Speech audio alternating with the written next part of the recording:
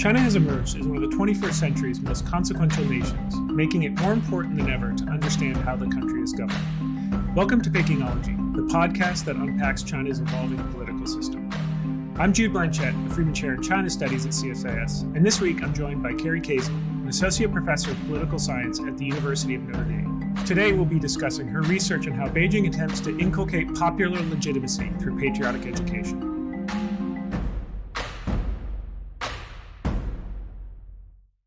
Carrie, thanks for joining the podcast. My pleasure. So I wanted to start out by asking an intellectual biography question. How did you come to focus on your current research trajectory? And I think specifically your work, including your book project right now, is looking at patriotic or political education in authoritarian systems. So what were the questions that first piqued your interest here? And I think as a follow-up, what are the outstanding questions that still keep you interested in this topic? Sort of the impetus of this project was really by accident. I was in China in a friend's kitchen and was talking to her 15-year-old son, who was studying for the National College entrance exam, which is called the Gaokao. And at that point in the afternoon, he was studying for the politics section of it and was kind of memorizing questions, making flashcards. And as a political scientist, I asked him, I study politics. I think I understand it. And so he was giving me some sample test questions from previous exams. And I failed all of them and thought, okay, this is an interesting topic. And later that day, he gave me sample Gaokao exams from the politics, from 10, 20 years. And I started looking at them and thinking more systematically of, what is the political knowledge? What does political science look like within the Chinese context? What does the Chinese government want young people to know, to internalize? And how is that dramatically different than what I learned or what I teach in my own political science classes? And so that initial dinner table discussion has now expanded into looking at political or patriotic education in a comparative sense, right? So you're now not only looking at China, but Russia as well, correct? Correct. I mean, it's really driven by this question of how do, the assumption that all states use their educational systems in some ways to build support for the nation, for the regime, and essentially what better investment in the survival of autocratic rule is there in teaching young people support for the leaders, the political system, the economic system, etc. And so really thinking about the ways in which education in particular is training and socializing young people in some ways to be supportive of the regime. I should just say at the outset that the paper that we'll be discussing today comes from a volume that you co-edited called Citizens in the State in Authoritarian Regimes, Comparing China and Russia, which is an absolutely excellent volume. It was published in 2020 by Oxford University Press. So I'll be drawing my questions on that, but just to flag for listeners that we should all be waiting expectantly for Carrie's book, which hopefully is coming out soonish, as soon as you finish writing it, but under the working title for now, at least, of Learning to be Loyal, Patriotic Education in Authoritarian Regimes. But as an intermediary step, I highly recommend folks go get the OUP volume, which is just a really excellent overview of a lot of important political trends in Russia and China. Before we dive into looking at authoritarian systems and more specifically China, I wanted to ask you a level set question, which is, and you flagged this early on in your paper, in thinking about a political education curriculum or patriotic education curriculum, one that is attempting to help bolster, support, underpin citizen support for a regime. And I use that term regime in a non-pejorative sense, but just to say the governing authority. You helpfully flag that this isn't a unique phenomenon, generally speaking, to authoritarian systems. And this is not to say we're nihilists and don't see the difference between the two, but I wanted to ask you as a level set question, can you explain for listeners just political education more broadly and how this is found across regime type?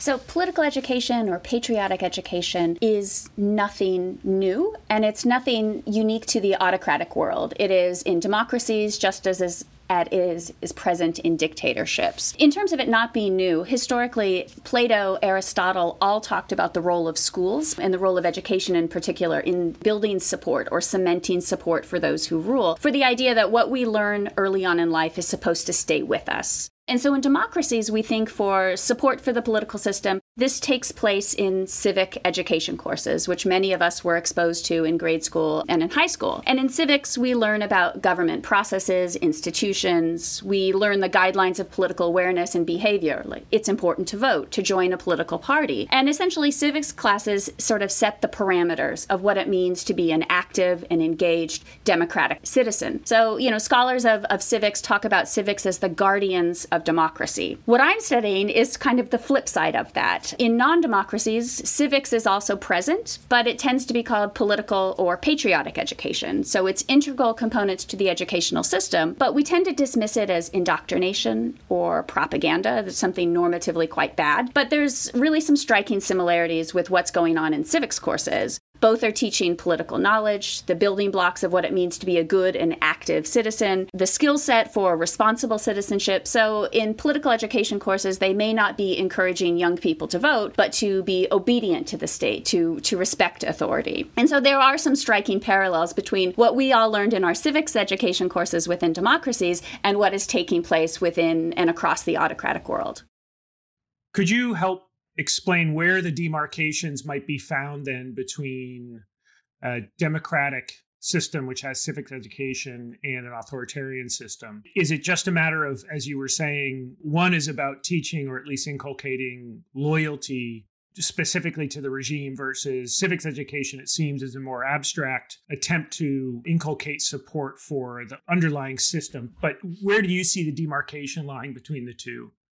In terms of demarcation line, some of you could say the basics of what's taking place in civics and political education is strikingly similar. So just as a young student in the state of Indiana has to say the Pledge of Allegiance every Monday morning, you would have children every Monday morning in Chinese primary schools standing for a large flag-raising ceremony where the whole school gathers together in this sort of combined symbolic ritual. And so these types of shared rituals are present in both. I think where they differ in terms of is the content. And so a civics class may teach a young person, particularly in democracies, the importance of joining a political party, voting, being active and engaged within the democratic political system. Within a political education course, it's not about voting. It may be support for the institutions of the state, support for the party, support for the leadership. So a much more, respect authority, follow the rule of law, respect the party, respect the Constitution. And to be sure, those themes are also present to some extent within civics education courses because they're both transmitting political knowledge. But you could say the outcome of is slightly different within a political education course. So focusing now to authoritarian or autocratic systems, and actually first as another level set, is there a difference in how you use the term between political and patriotic education, or are they interchangeable for our purposes here? I think for our purposes, they're interchangeable. And I use them in my research interchangeably. Some countries, some autocratic regimes prefer the term political education. So in China, they talk about political and ideological education. Within the Russian context, they talk about patriotic education. But during the Soviet period, it was political education or military education. And so there's lots of names for very similar topics. Some autocratic regimes also use the language of civic education. So in Singapore, they teach civics. They don't teach political or patriotic education. 6 months ago, former President Trump talked about encouraging patriotic education and encouraging that within U.S. primary schools. So moving away from civics and a shift to patriotic education. So in some cases, they're interchangeable, at least the way that I'm using them, political and patriotic. Yeah, when I heard the announcement of that patriotic education plan from the Trump administration at the same time that they were pushing a pretty aggressive line on China because of its stark ideological differences with our values here. I wondered if anyone of his China analysts went down the hall and just told him that they may want to rebrand the patriotic education plan just to give it some daylight. Can you talk now, and again, I'm still lingering in the first few pages of your article, what is, more narrowly speaking, the function of political education to an authoritarian regime? You had some really great analysis, I thought, here about what it does to socialize, but also what it does to communicate expectations that the regime has for citizens. But can you unpack that a little bit more? If a group of authoritarian leaders is sitting down and designing a curriculum that will be rolled out universally, what are they hoping to accomplish at a more abstract sense with this curriculum update? So I think political education is doing a couple of things. Number one, most basically, it's transmitting political knowledge, kind of the nuts and bolts of the political institutions, that young people can identify them and that they should also respect them. So understanding how in China the National People's Congress works and why this is an important political institution. It's also about stimulating support for these institutions and the economic policies or the specific leaders of the political system. So in China, support for the party, support for the current leadership, Xi Jinping. And sort of the overarching goal here is to create stakeholders in the system across generations so that young people across a very diverse country like China, but other autocracies, they all share the same political knowledge. They all have been taught roughly the same things, and that travels across generations. So this kind of vertical and horizontal linkages. Another way we can think about political education is, political scientists who study autocracies spend a lot of time thinking about the repressive tools that a regime may use. So coercion, repression, bribery, in order to keep the public in line or to keep citizens in check. Political education works in tandem with those repressive tools, but it's an instrument of persuasion. It's about sort of having people, winning hearts and minds, having young people and future elites as well buy into the political system, with the larger goal of sort of preempting the volume and type of challenges stemming from society or abroad. So if you teach in an autocratic regime that we are, this authoritarian regime is democratic to its core, and you teach young people that this is a kind of democracy, an ideal form of democracy, which is very different than Western forms of democracy or capitalist forms of democracy. The idea is it will sort of preempt domestic challenges for perhaps, pushing for democratic change. So to just return quickly to a point you just made, and I think you used the phrase, it's an insurance policy, patriotic education, but maybe to rephrase it, so instead of a crisis response model, this is a prophylactic measure to some extent to get to citizens early and to begin to build or inculcate a socialization or a regime support. Is that correct? Precisely right. I mean, when we think about political education or patriotic education, it is an investment. It is a long-term, it is an expensive tool that begins in primary school and goes in many autocratic regimes through university and postgraduate education. And so this investment tool, precisely as you said, is insurance. And autocrats pay these expensive premiums in the hopes that they will never need it. But that political education or patriotic education will kick in when other measures fail, when they can't use repression, when they don't have the resources to bribe. This idea we're heavily investing in political education and we take it seriously so that in the event of a future crisis, we have full coverage. Now, more specifically, I want to talk about China, but I'll do that by first quoting Lenin, which is, you've got a really good quote here from Lenin, which says, "The school not only must be a leader of communist principles in general, but also a guide of ideological, organizational, and educational influence of the proletariat." So in other words, there's a long history between communist states and their educational systems. I wonder if you could give us an overview of patriotic education in China. As I was saying before we started taping, I have really only associated this quite strongly with the post-Tiananmen Square period. But as you write, this goes back really to the earliest days of the party. So could you take us up to maybe just briefly the founding of the CCP in 1921 to kind of the eve of Tiananmen Square? Because I'd like to linger on Tiananmen Square for a moment, both in terms of what it taught the party and what the subsequent trajectory of political education was. But sort of 1921 to June 3rd, 1989, what did patriotic education look like and how is it utilized and deployed? So before the Communist Party came to power, when they were the underdog, when they were, regrouping in parts of rural China, we began to see political and patriotic education sort of emerging in these rural bases. And so just as they were teaching literacy within villages in rural China, they're teaching literacy through the lens of Marxism, Leninism, Maoism to some extent. And so you're, rather than sort of the primers that young people in the U.S. learn to read, whether those are Bob books or Dick and Jane books that I learned, or Dr. Seuss books, young people and folks living, not necessarily only young people, but anyone living in rural China at this point, how they're learning to read, how they're learning to write is through, in many ways, political materials, whether these are speeches from Lenin or reports from Mao as well. So in these rural bases, when you think about the educational tools that were used, it was very ideological.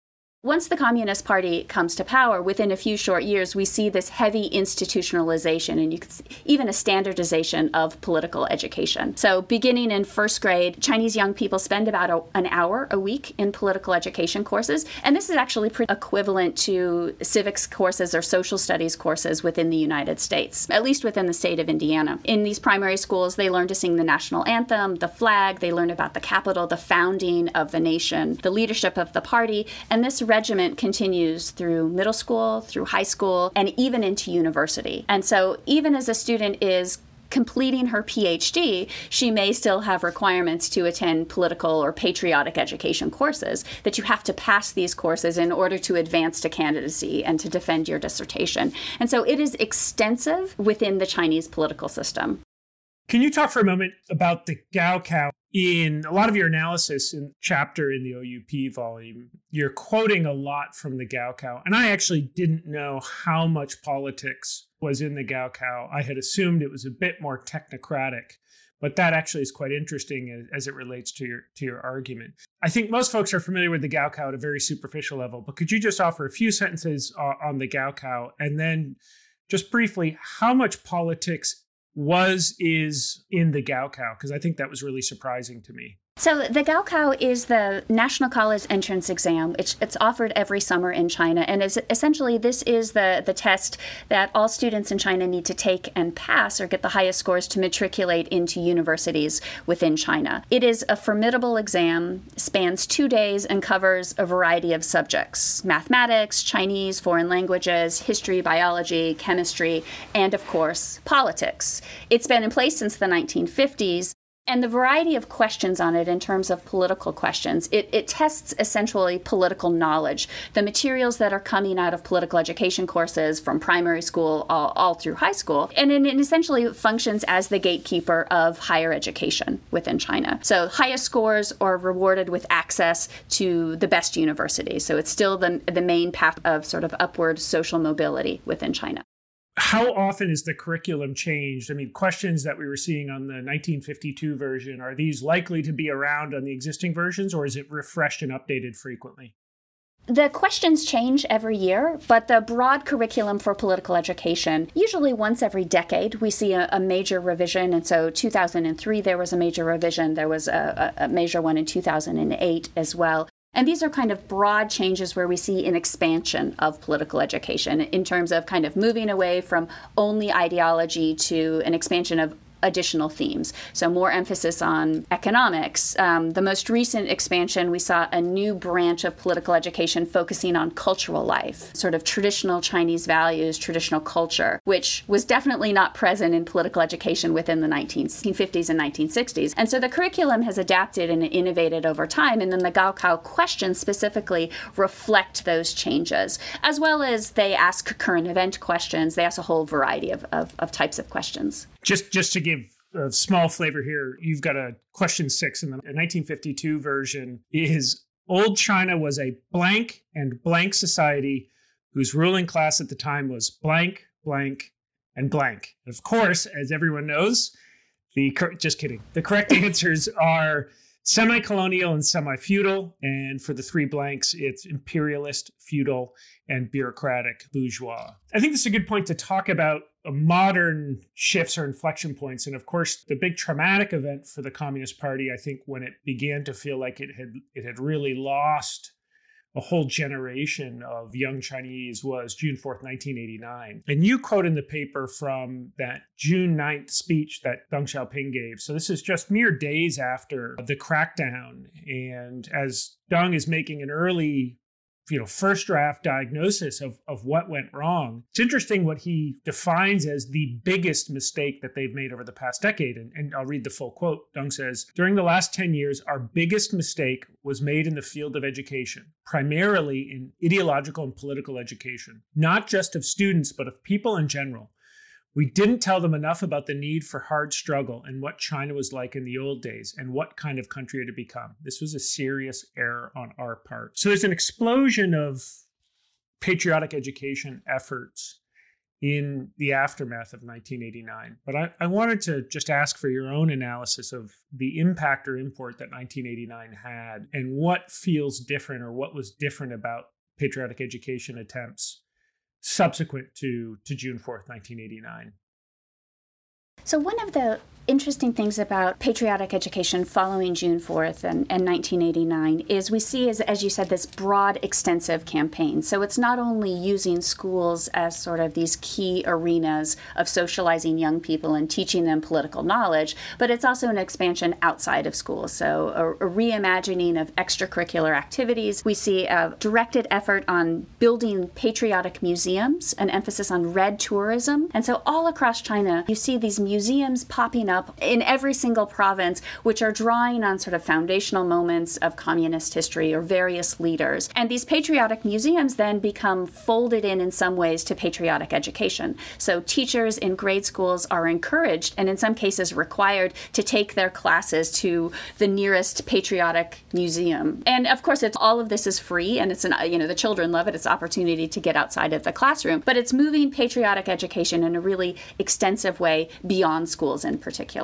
The second thing that I think we see in 1989 is a reimagining of the content of political and patriotic education within China. So in the first few years, in the early 90s, we see the content is, particularly on the Gaokao exam, lots of questions, a return to ideology. So asking young people, testing young people on this exam, making sure that they have a good grounding in Marxism, Leninism, Maoism in particular. And that was a really dramatic change from the 1980s. In the late 1980s, we see questions in ideology on the exam actually becoming less and less important. There's also a shift in questions on rule of law, which is not that surprising after the student uprising, framing the student movement as a counter-revolutionary rebellion on the exam and reminding young people that they need to follow the Constitution, they need to obey the party and sort of follow the law in particular. And sort of fast forward to contemporary China today, in some ways we can see these same overtures being directed at Hong Kong, in particular, that the party has looked at Hong Kong and this idea that young people raised within the Hong Kong system or socialized within a civic education rather than a patriotic education, they don't understand what old China was like. They don't understand what the Communist Party has delivered in terms of prosperity and stability. And so there's been a new push to encourage greater patriotic education within Hong Kong schools as well. Yeah, it seems like it's the authoritarian equivalent of kids these days don't understand we walked, uphill both ways to school when we were younger. Of course, the underlying thrust behind all of this is Beijing, well, and Moscow, but we're focused on Beijing here, clearly thinks this works. And so I wanted to spend really the last chunk of time here exploring what does that mean for this to work? And I'm glad you brought up the example of Hong Kong, because as we look at the toolkit that Beijing feels like it needs to bring to bear to pacify Hong Kong, it's interesting that patriotic education is a critical component of this, which therefore I think leads to the conclusion that they find this an effective tool to pacify, socialize citizens or individuals who fall under Chinese rule. So as a first question, what do we know about how Beijing thinks about efficacy or effectiveness of this? We were talking about, just before we clicked record, I had told a story of someone I interviewed for some of my own research who was sent for mandatory military training after June 4th. Down to Shijiazhuang instead of entering into freshman year at Beida. And when I asked him what the long-term repercussions of that dreary year of military training was, he said that this basically instilled an anti-authoritarian sentiment in him because Beijing had, this was his one dream to enter Beida, and it was now delayed for a year, which at the age of 18 is an eternity.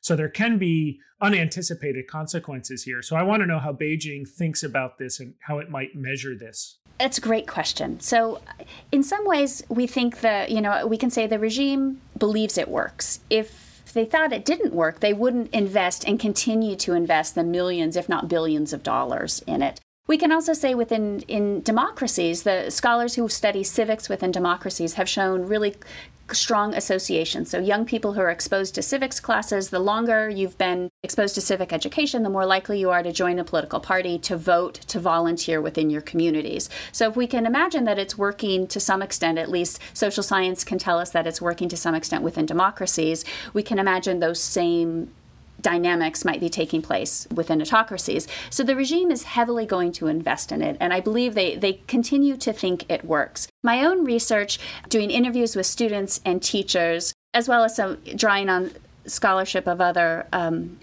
colleagues, is that it's far more complicated story than saying, yes, it absolutely works. When I have interviewed students about these political education courses and their experience, first of all, these are not terribly popular classes. The students are there because it is required. They're not there by choice. And in some cases, students have told wonderful kind of stories. If there's 50 students in the class and they're required to show up, they would kind of designate the note taker to 1 or 2 students each week. And the rest of the students would essentially use that class period as a study hall to focus, to get their other work done, to finish their other homework projects, where the 2 other students would be responsible. So they're not terribly popular classes. And most of the students I've interviewed have said, we think of this as kind of indoctrination in the way that they are sophisticated enough to understand what they view as propaganda versus what as they view it as persuasion.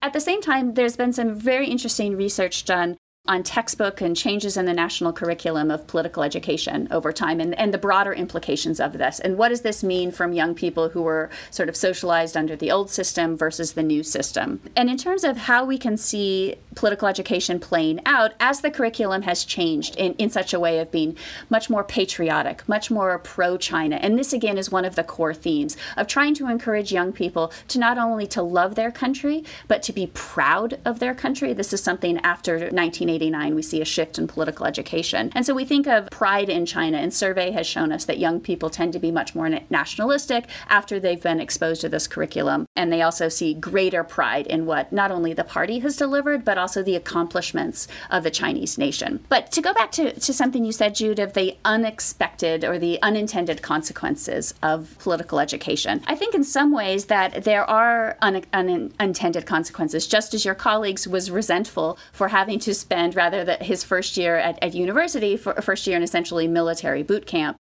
Students exposed to this.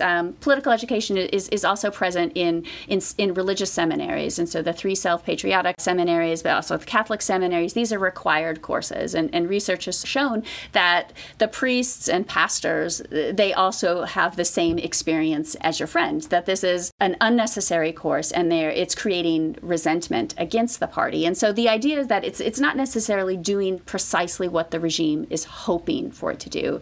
It is creating, in some ways, resentment, and that would be an unexpected consequence.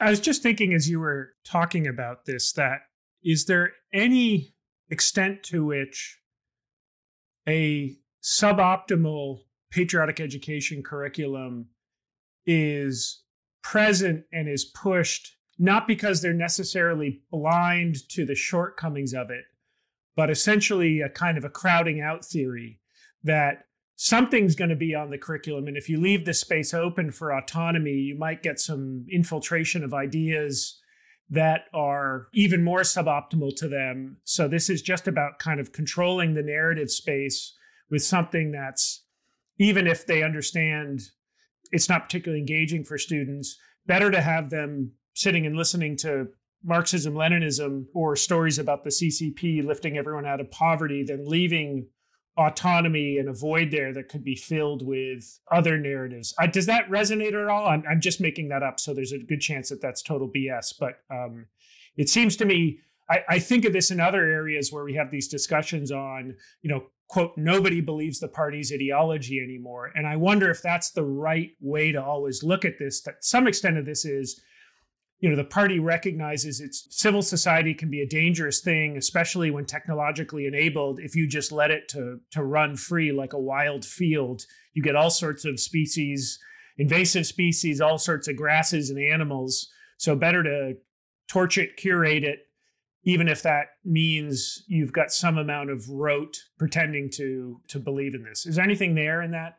Absolutely. In terms of the state trying to fill the narrative, they not only want to fill the narrative, but they want to control the narrative. And they're actively trying to reshape the narrative in certain ways. And so it's not just filling space, sort of indoctrinating students with dialectical Marxism or dialectical materialism and class struggle. Those were common themes in the 1950s and 1960s. They still play some role on the exam, but that is not the dominant narrative. Now there's a combination of questions on economics, sophisticated questions on economics, political institutions, current events, and China's broader role, and you could think of global impact or as a global influencer, as the party leading China forward and shaping and engaging a much more international and global environment. So it's filling the narrative in a much more sophisticated and subtle way that is pro-China, so patriotic or nationalistic. As you said, China lifting up people out of poverty. But also there's another, you could say, a secondary narrative about China's superiority compared to other alternatives, whether that's Western forms of capitalism or liberal Western forms of democracy. And so how China has delivered democratic prosperity, Chinese form of democracy, socialist democracy, is responsive and representative, where Western democracy is corrupt and favors the wealthy. And so as much as it's building up China, there's also a strong undercurrent of how these alternative political systems are damaged, that they are inferior and that they're not going to work within the Chinese context. Yeah, and that very much overlaps now with a very strong overt effort by Beijing, probably made easier by the manifest deficiencies or shortcomings that we've shown in the United States over the past 12 to 18 months in terms of basic governance capacity. So I wanted to ask you a big zoom out speculative so what question, which is, who cares about all of this? How does this practically manifest itself in a way that would be of interest or matter to the US public? Is this shifting how the Chinese state behaves? Is this raising expectations that Chinese citizens may have about the performance nature or legitimacy of Beijing in its own governance capacity? What is the big so what question to you about why this matters? I think there are many sort of big takeaways from this project, which are relevant for folks living in democracies. I think number one is that in some cases it is raising expectations. When we think about the political knowledge that the state is transmitting, the political knowledge is that the China model works or the authoritarian model works. The subtle undercurrent is the democratic model does not. That is a flawed one. And we think about more than half of the population of the globe are living under autocracies, and if they're being socialized in such a way of thinking human rights, freedom of speech, freedom of association, these things are less desirable to stability and order, and that this autocratic model can bring stability and order and prosperity, and these other concerns are less important. I think that's important when we think about sort of democracy promotion, but also democracy backsliding and the rise of very influential autocratic regimes such as China, such as Russia.